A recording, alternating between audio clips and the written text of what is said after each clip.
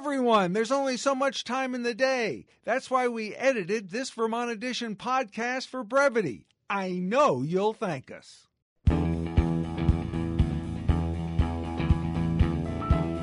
This is Vermont Edition. I'm Mary Engish. Look ahead to Sunday on your calendar, and you might see that it says first day of summer. It's also Father's Day, note to self.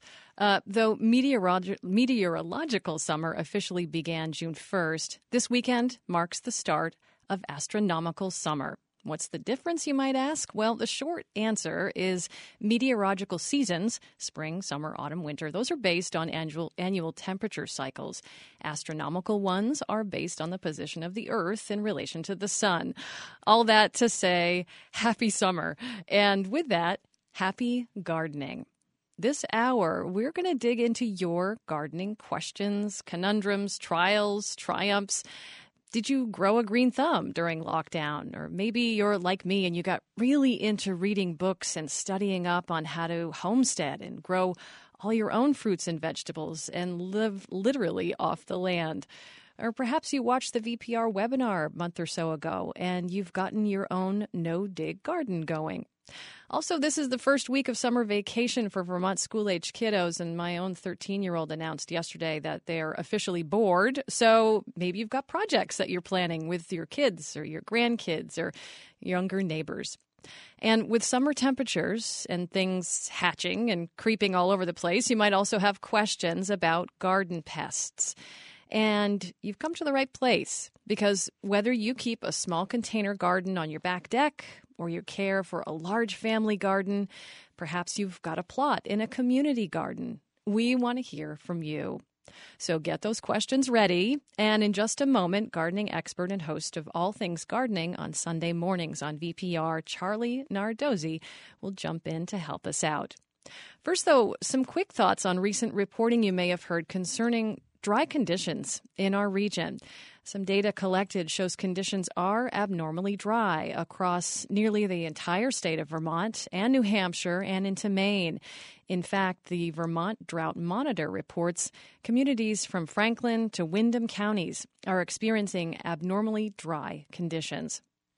And the Vermont Drought Monitor also considers Orleans County, Essex County, Caledonia, Washington, Orange, and Windsor counties to be in a moderate drought. Well, what could that mean is that things like crop growth will be delayed. It could be elevated fire dangers, a decline in surface water levels, and brown lawns and wilted gardens. But larger still, with prolonged, unusually dry conditions, are impacts from moderate drought, like declines in honey production and lower grain and hay yields, low lake levels, stressed out trees, landscape, and fish. Well, we actually reached out to the Eye on the Sky meteorologist from the Fairbanks Museum in St. Johnsbury, Mark Breen, to ask about conditions in Vermont right now. And what Breen shared was actually pretty fascinating. We asked if we were expecting a dry summer this year, and Brown said there are no indications of a drier than normal summer. And several long-range forecasts suggest there's actually a better than ever chance of greater than normal rainfall. And we asked how much rain is sufficient for Vermont vegetation, either annually or for just this summer. And Breen shared that as a general rule, vegetation requires about an inch of water per week, and that's close to the average rainfall that we are getting.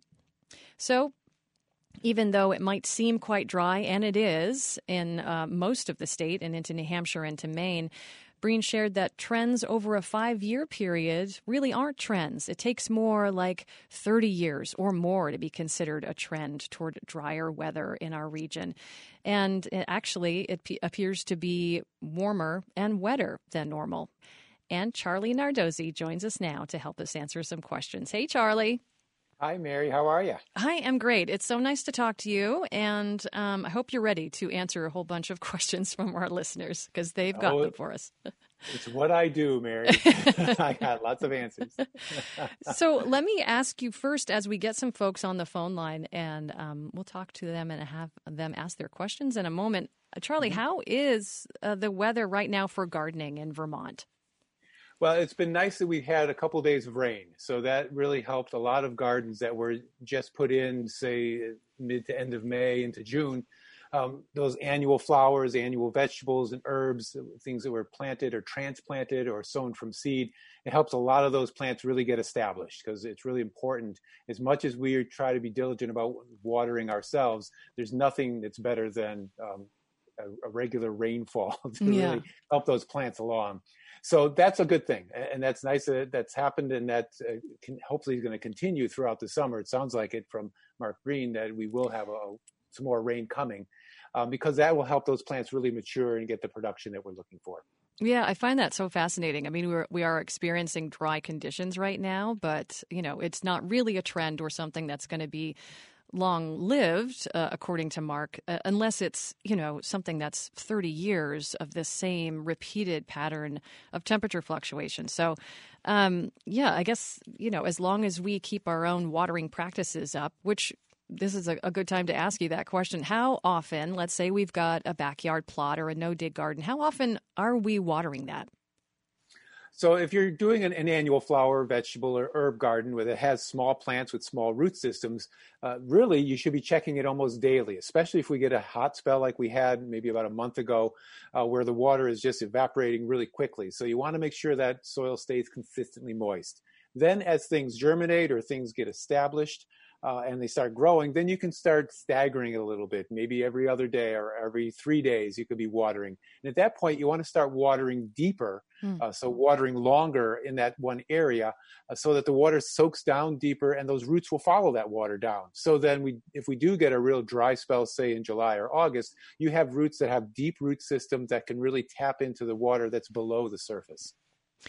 And if we're collecting water from recent rainfalls, let's say in a rain barrel or a cistern, or in my case, the water from the dehumidifier in the basement, can we use that for watering our gardens? And how is that different from tap water from the garden hose? Yes, absolutely. And that's probably the best water you can use, because it is rainwater. It's relatively clean water, doesn't have any kind of additives to it. And even if it's dehumidifier water, that's fine too. I've watered our houseplants with our dehumidifier water, and they seem very happy about it. The nice thing about these kind of water sources is that they don't have anything that's treated in it. If you're on a city water system, they might be different kind of chemicals that are added to the water supply to make sure there's no bacteria and things that will be harmful that are growing. But rainwater and water from things like dehumidifiers is pretty pure, pretty clear. So it's nice to set up a system where you can use that and then take that water and either through a gravity feed system or a pump feed system and get it out into the garden and water your plants.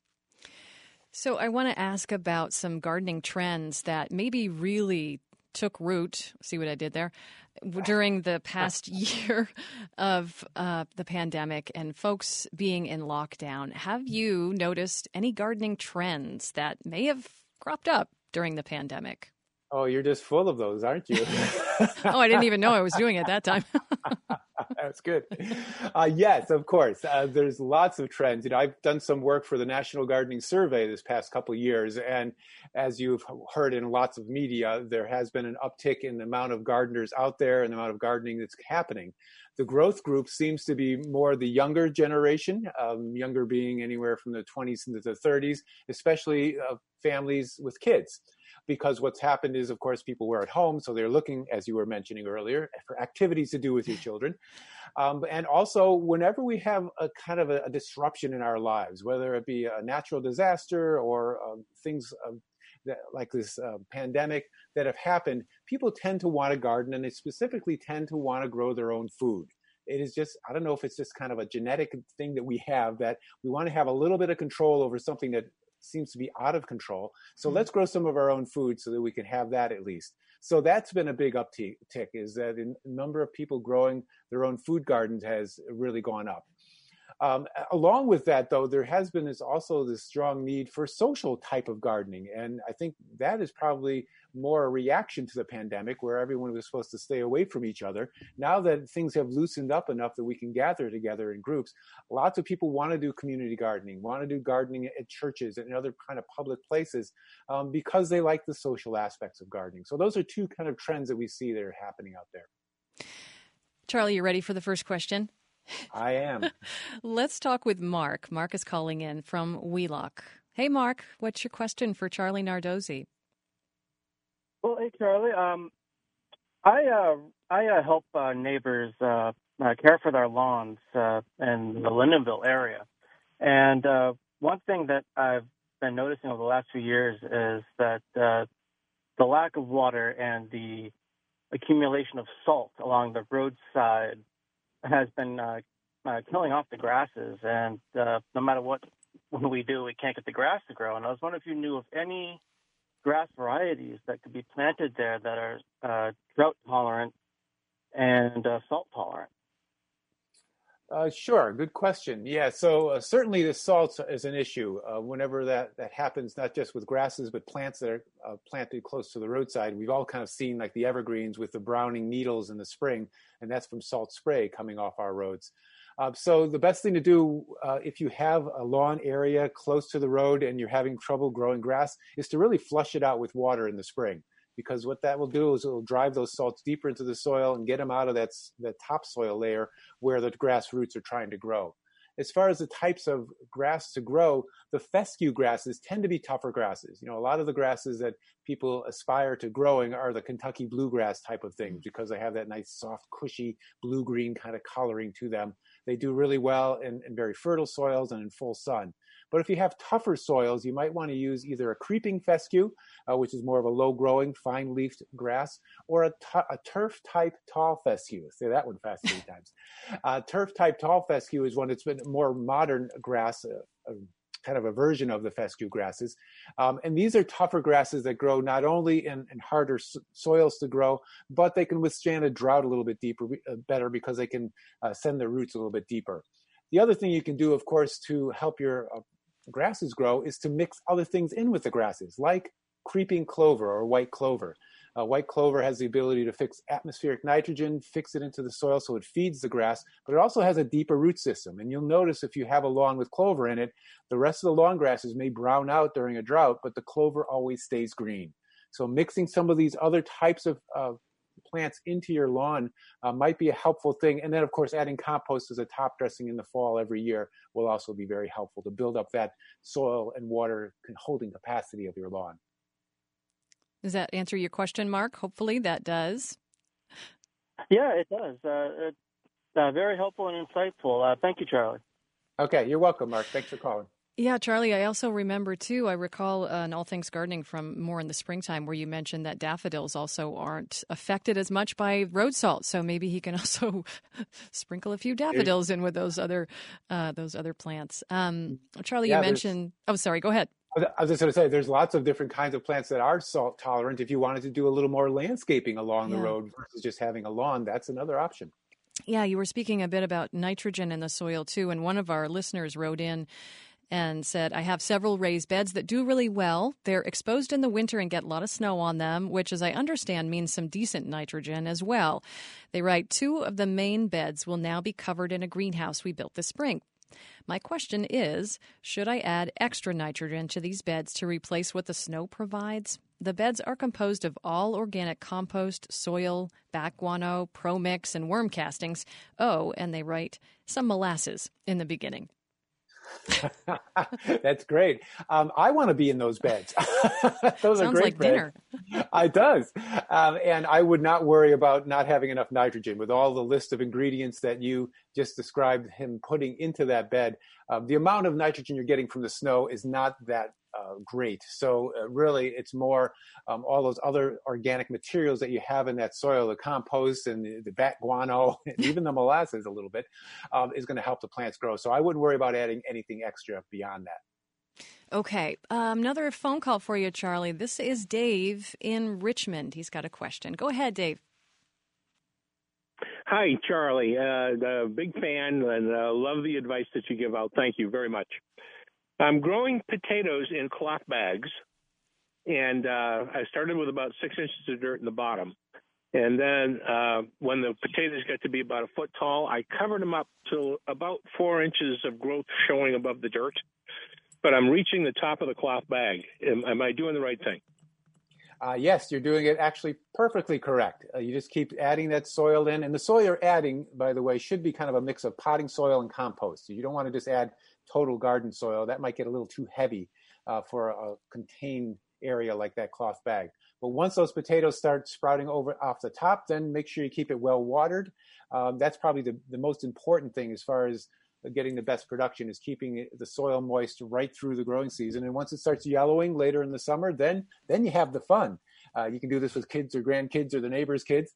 Have them come over, lift up the bag, turn it over, and then watch the whole thing just fall out on the lawn, the soil, and all the big potatoes. It's a lot of fun to do.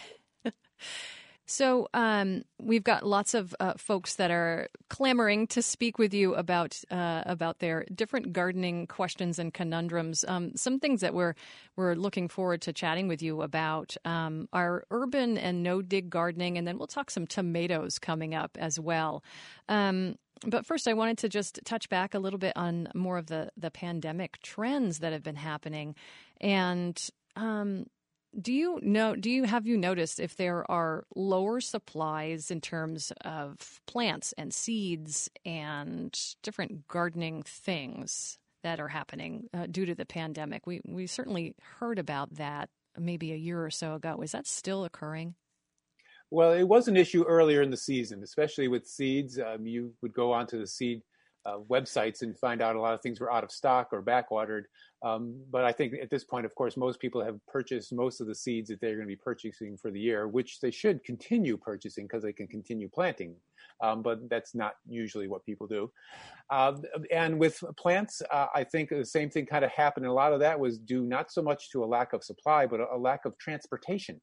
I think you probably heard in the news about issues with getting things across the country, truckers, and all these other ways that we normally would do that. There was a lot of bottlenecks that would happen.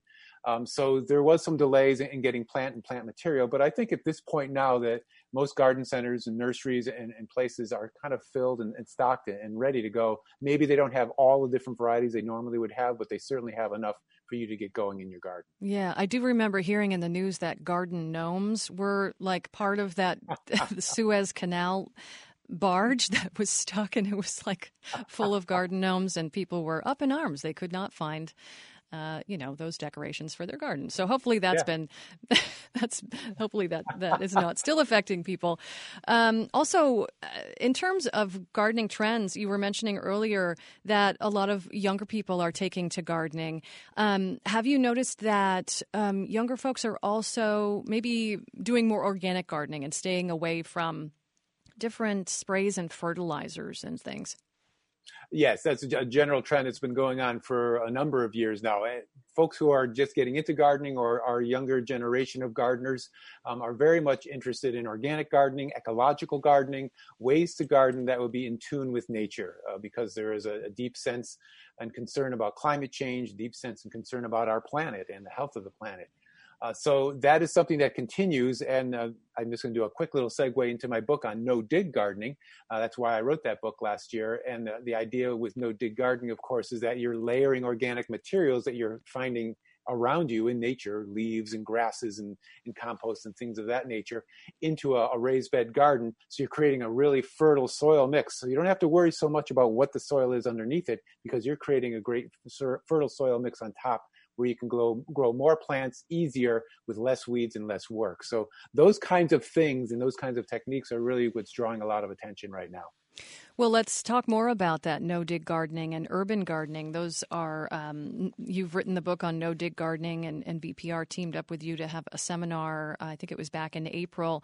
And maybe folks are starting to get some things growing in their no-dig garden bed, and call in and let us know how that's going. But Charlie, how does one get started with, let's say, no gardening background, and if they wanted to create this no-dig garden bed, what do we need to get off the ground? Well, you need usually a sunny spot would be the best. You could probably grow your garden if you're growing vegetables and some annual flowers in a part shade location, but full sun gives you more opportunities to grow a wider variety of things. You want to locate that garden bed close to the house or your residence, so that you're going by it every day, you're looking at it, you're taking care of it, and also ideally close to a water source, so you don't have to drag hoses all over the place just to keep it watered. And then at that point, you don't have to be digging or tilling or turning anything. You're just going to create a raised bed. And it could be a raised bed made out of a permanent material or semi-permanent, something like cedar wood or spruce or hemlock, or concrete blocks, or stone. Any of those materials would be good to raise the bed up about a foot or so and no wider than about 3 to 4 feet. Then you start adding your layers in right on top of the lawn or whatever material is on the soil surface. And it could be layers of hay or straw or chopped leaves, fresh grass clippings from untreated lawns, compost or topsoil that you have. You just keep creating these layers until you get to the top. Then you cap it all with compost, and then you just let it sit and slowly kind of work its way down, work its way into a decomposition state. If you're doing that now and you want to plant immediately, you're probably going to want to have a pretty thick layer of compost on top. I would say at least 6 inches thick, because all those organic materials are going to take a while to break down. So this first year, if you're starting now, as we're talking here middle of June, I would go with things like leafy greens and beans, some of the root crops that don't grow too deep, like radishes, for example. Those are the kinds of crops that would do probably the best in a first built no-dig garden that started late, like in June.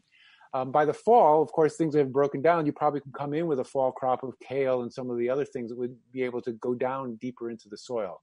And then by next year, of course, you're all set. So you just put another layer of compost on top, and then you can plant your tomatoes and your squashes and the deeper rooted kinds of vegetables. I have to say that we did a small no-dig gardening on our side yard, and completely shocked because, Charlie, you know me and my non-green thumb. Stuff is actually growing in it. So we're looking forward to a testimonial. I will take photos just because there has to be proof. Let's talk with some callers here. Folks have questions for you, Charlie. Brian is in North Ferrisburg. Brian, what's your question for Charlie Nardozzi? Hi. On my 9-bark shrubs, I have a white fuzzy mold, not quite powdery mildew, tends to kill the leaves and then eventually the whole limb of the shrub. Do you know what it is and what I can do? So it is a little early for powdery mildew, so it may not be that, but it's probably some other kinds of either a fungal disease that's got in there. Some of the shrubs, you'll see that happen. Daphne is another famous one for just having branches all of a sudden just kind of dying off, wilting and dying off. What I would suggest, since 9-bark is a very aggressive shrub, I mean, it grows pretty fast and sends up lots of branches and stems, that I would cut off the one, or especially if there's only a couple of them, cut off those down to either a main branch or right to the ground if it's coming out of the ground, and removing it from the area. Add some compost around the shrubs, and that'll help too a little bit, and to keep it really healthy. And hopefully the 9-bark will just outgrow that little bit of damage and will be fine. You're listening to Vermont Edition with Charlie Nardozzi. I'm Mary Angish, and let's keep taking questions from our phone callers here. Joe in Orwell, you've got a question for Charlie. Go ahead.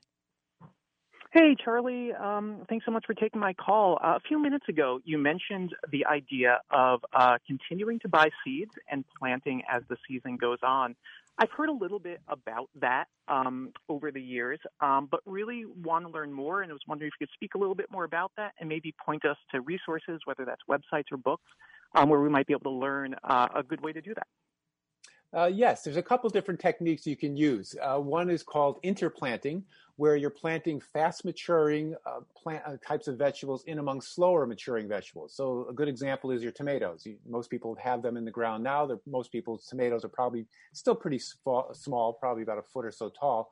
And if you space them correctly, they're probably 2 to 3 feet apart in a bed. So you have all that space in between that's really just kind of sitting there. You could mulch it, and that's a good thing to do. But why not throw in a bunch of salad greens, arugulas and lettuces and Swiss chard and beets? Last year we did that. We had some old salad green mix seed that I hadn't used for a number of years. I just sprinkled the whole thing with it. I had all kinds of stuff coming. I even have basil coming up in there. And what happens is that you can use those vegetables as your tomatoes grow. Eventually the tomatoes will get so big that they'll shade them out, but that's okay because you've used that space. So that's called interplanting. The other is one called succession cropping. So when one crop is done, instead of just leaving it there till it just kind of yellows and dies on its own, or pulling it out and leaving nothing there, then you plant something new. So you can start with cool season crops that we probably would have started a month or so ago, like the lettuces and the spinach and the radishes. When you're done with those around this time of year, as we're starting to get more consistently warm with our temperatures, you can put things like bush beans in. You can plant bush beans right through the end of July and still get a crop of those. When the bush beans are done, say, end of August, early September, then you can put a fall crop of, say, kale in. So by planting in succession, in this one bed, you've gotten 3 different types of crops. So there's a couple of different techniques that are really available. My book on no-dig gardening talks about that, talks about a number of other interplanting techniques. And of course, on the internet, there's tons of resources that are out there. Some of our statewide seed companies like High Mowing, for example, would have some of these resources, and some of the other companies that are out there that would have good resources to help you kind of come up with a plan. Yeah, also, Joe, if you can get to vpr.org and search for All Things Gardening, there are a couple of episodes of that broadcast that Charlie Nardozzi speaks specifically about interplanting, about succession planting, just really good resources because Charlie breaks it down step by step on how you can do that. So you can find those at vpr.org. Let's go to Safo next in Montreal. Hello there. Hi. Thanks for taking my call. I'm in Montreal anyway, and in the past I've been doing backyard gardening, and I'm still doing it. And I'll be using regular compost soil. But this year I mixed it up, I mulched it up with my own compost, my lawn, cut grass there. But they're growing very well, more than they used to in the past. But so are also different kinds of weeds springing up. Is there any way I can help out get rid of those holes? So it's great you're using your grass in there, but invariably, most lawns do have weeds mixed in with them, and you're going to get some of the weed seed, and that's probably what you're seeing in your lawn, your backyard garden, is that using that compost still has the weed seeds in there. So the best thing for weeds in a bed, especially if you have like a raised bed, and especially if you have really rich soil, which it sounds like he does have, is to plant things a little bit closer together so that they'll get big and they'll shade out any weeds. And also, as those weeds start to germinate, this time of year is really critical for annual weeds. They're starting to germinate, they're starting to pop up. Go in there almost a couple times a week, maybe even 3 or 4 times a week, and then just scratch the surface of the soil, just enough to kill those weeds, but not the plants that you put in. If you do that now for a couple weeks or so, getting into July, then you will have exhausted the seeds that were on the soil surface. And don't dig the soil down very deeply because you don't want to bring up more weed seeds to the soil surface. And your plants should be able to get big enough to shade out any other weeds. And that way you'll spend most of the rest of the summer not having to weed. Okay. Up next, Charlie, Bob in Thetford has a question for you. Hey, Bob, go ahead. Yes, thanks for taking my call. We live close to a lake, and because of, I think, glacial conditions, we're on about 50 feet of sand, and it's been very difficult to grow a lawn. And also because of concern about nutrients washing into the lake, we don't want to put down lots of fertilizer or new soil.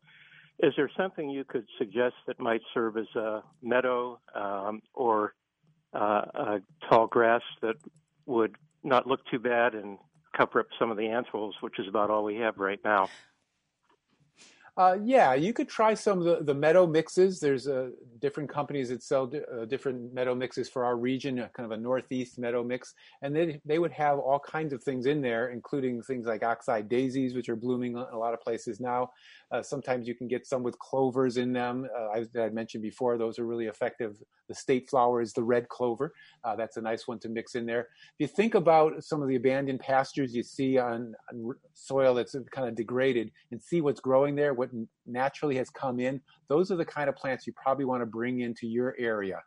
It's the kind of thing that once you get these flowers and these grasses kind of in there and growing, then to manage them at that stage of succession, all you really need to do is to mow them down in the fall.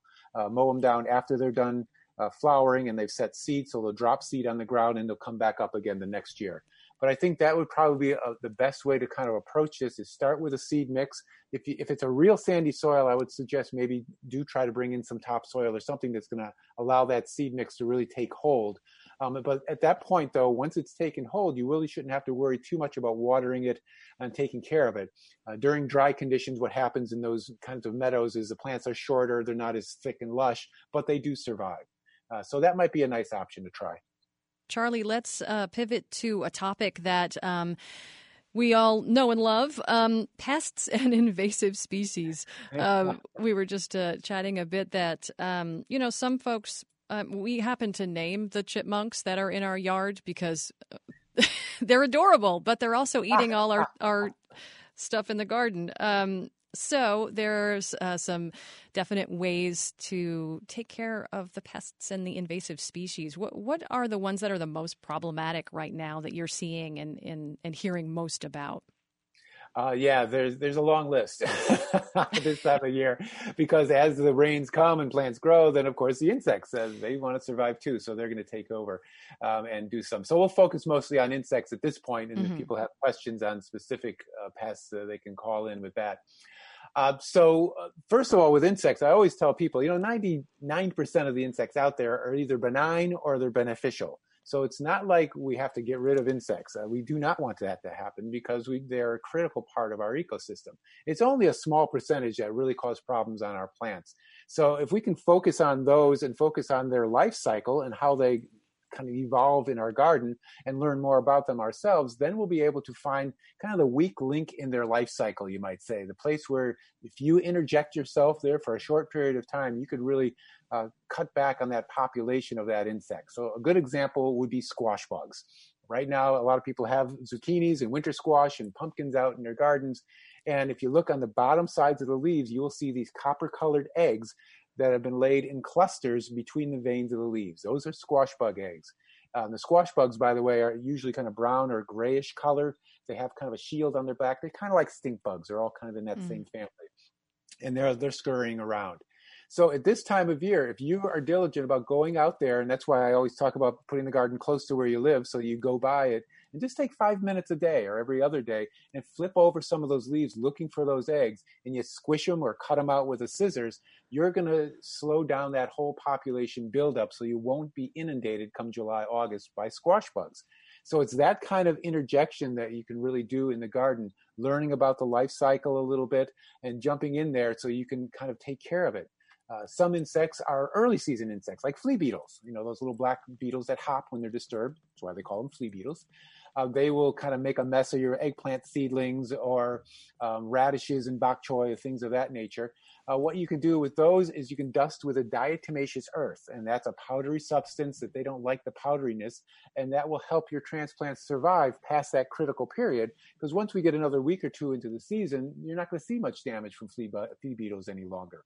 So there's things like that you can do that will help you kind of understand the life cycle and therefore be able to control them without having to resort to sprays. Well, speaking of a different kind of pest, Michelle in Putney has a question for you, Charlie. Hi, Michelle. Hi, how are you? I'm great. What's your question for Charlie Nardozzi concerning your garden? Yeah, this year more than ever, my vegetable garden is plagued by chipmunks. They just leveled 4 rows of edamame. That's like my daughter's favorite thing to eat. I don't know what to do. Is there real natural pest control that can work besides, the things I've heard of sprinkling chili flakes and garlic? I feel like I'm seasoning my seedlings here for them. And yes, there you go. Well, maybe Mary should handle this one since she's naming her chipmunks. No, chipmunks are tough. Last year was a big year for chipmunks, and this year I haven't seen as many of them, but it's also a very regional thing too, just in where you live. And they love, of course, to be in logs and in rock walls. So if your garden is close to anything like that, you're going to have chipmunks because they love to hide in those places, dart out, do a little feeding in your garden, and hide, go back. So that's something to kind of think about. If you have a wood pile or something near your garden, you might want to consider moving it out of there, opening up the space a little bit so that predators can have a better view of the chipmunks. The hawks, for example, that might be flying around, or owls at night that are flying around. That makes it tougher for the chipmunk to go to a place that they feel protected enough that they can actually go out there and feed. As far as controlling them, you can cover young seedlings and young plants with either a floating row cover or a micro mesh screen, or even some chicken wire, small mesh, like hardware cloth kind of wire that they can't get through. That might be a nice thing to do because, in fact, many of the vegetables that we grow, they can be grown to maturity underneath these kinds of barriers. They don't need cross-pollination or anything like edamame that you mentioned. You can grow that totally to maturity underneath a cover. So that might be one way to protect your plants. The other, of course, are sprays. There are a lot of home remedies out there. Go online, you see all kinds of wild things that people will be spraying. I would go more with the commercial sprays that are out there that are for rodents and for wildlife. There's the ones that have rotten eggs in them or the blood meal in them. Those kinds of sprays have been tested at least to be effective, and that might be another thing to do. So doing a combination of things might be the best strategy to take care of the chipmunks. Okay, let's talk with Lynn from Middletown Springs. Lynn has got a pest question for you, Charlie. I sure do. We have strawberries planted in a tiered raised bed, and we also have slugs coming to visit. And I was wondering, is there anything we can do to prevent the slugs from coming back to visit every day? Well, slugs love the strawberries because it's a deep green leaves, nice shady, cool, moist conditions, and who doesn't love strawberries, right? So slugs have good taste too. There are some things you can do for sure. Slugs, obviously, because they have really kind of squishy bodies, don't like sharp materials. So if you put like crushed gravel or crushed sand or crushed seashells would be ideal. Something that has a kind of a sharp edge around the strawberry bed, they'll be less likely to want to kind of cross it to get to your strawberries. The other thing to do, of course, is to do a beer trap. We've all heard about putting the beer traps in, putting the beer in there, and then they have, over the night they'll suck on the beer and get drunk and fall down and die. So that's another option. So there's some things like that you could do that will really kind of help lessen the amount of slugs that you have out there. Charlie, about 30 seconds left, but I'll ask Lynn in Burlington's question to you. She says, help, my tomato plants have tiny holes in them. What can she do? It could be a lot of different foliar diseases. I would make sure you're mulching around the plants. Pick off the holey leaves, the ones with holes in them. Your tomato should hopefully outgrow it. It may be early signs of some kind of disease. Charlie Nardozzi is a horticulturalist, author, and contributor to All Things Gardening on VPR, which you can send any questions that we couldn't answer today to us at vpr.org, and we can try to answer those in an upcoming All Things Gardening segment. Charlie, thank you so much. You're welcome, Mary. Great to be here.